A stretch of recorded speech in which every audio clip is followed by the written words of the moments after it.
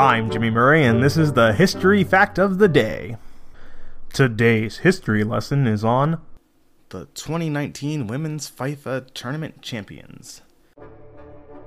The United States fielded their unusual 4-3-3 that was used by Jill Ellis during the tournament, including Megan Rapinoe, the U.S. captain for the match, after her injury that kept her from starting in the semi-final.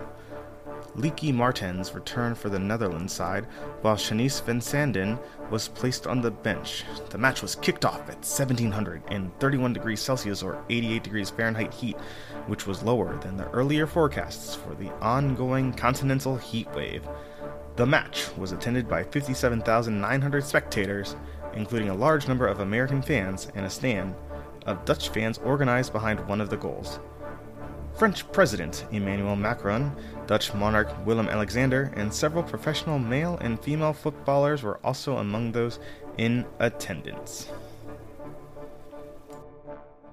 I'm Jimmy Murray. Thanks for listening to History Facts on the Kid Friendly Network. Music is by Kevin MacLeod. Executive producer Chris Kremitzos.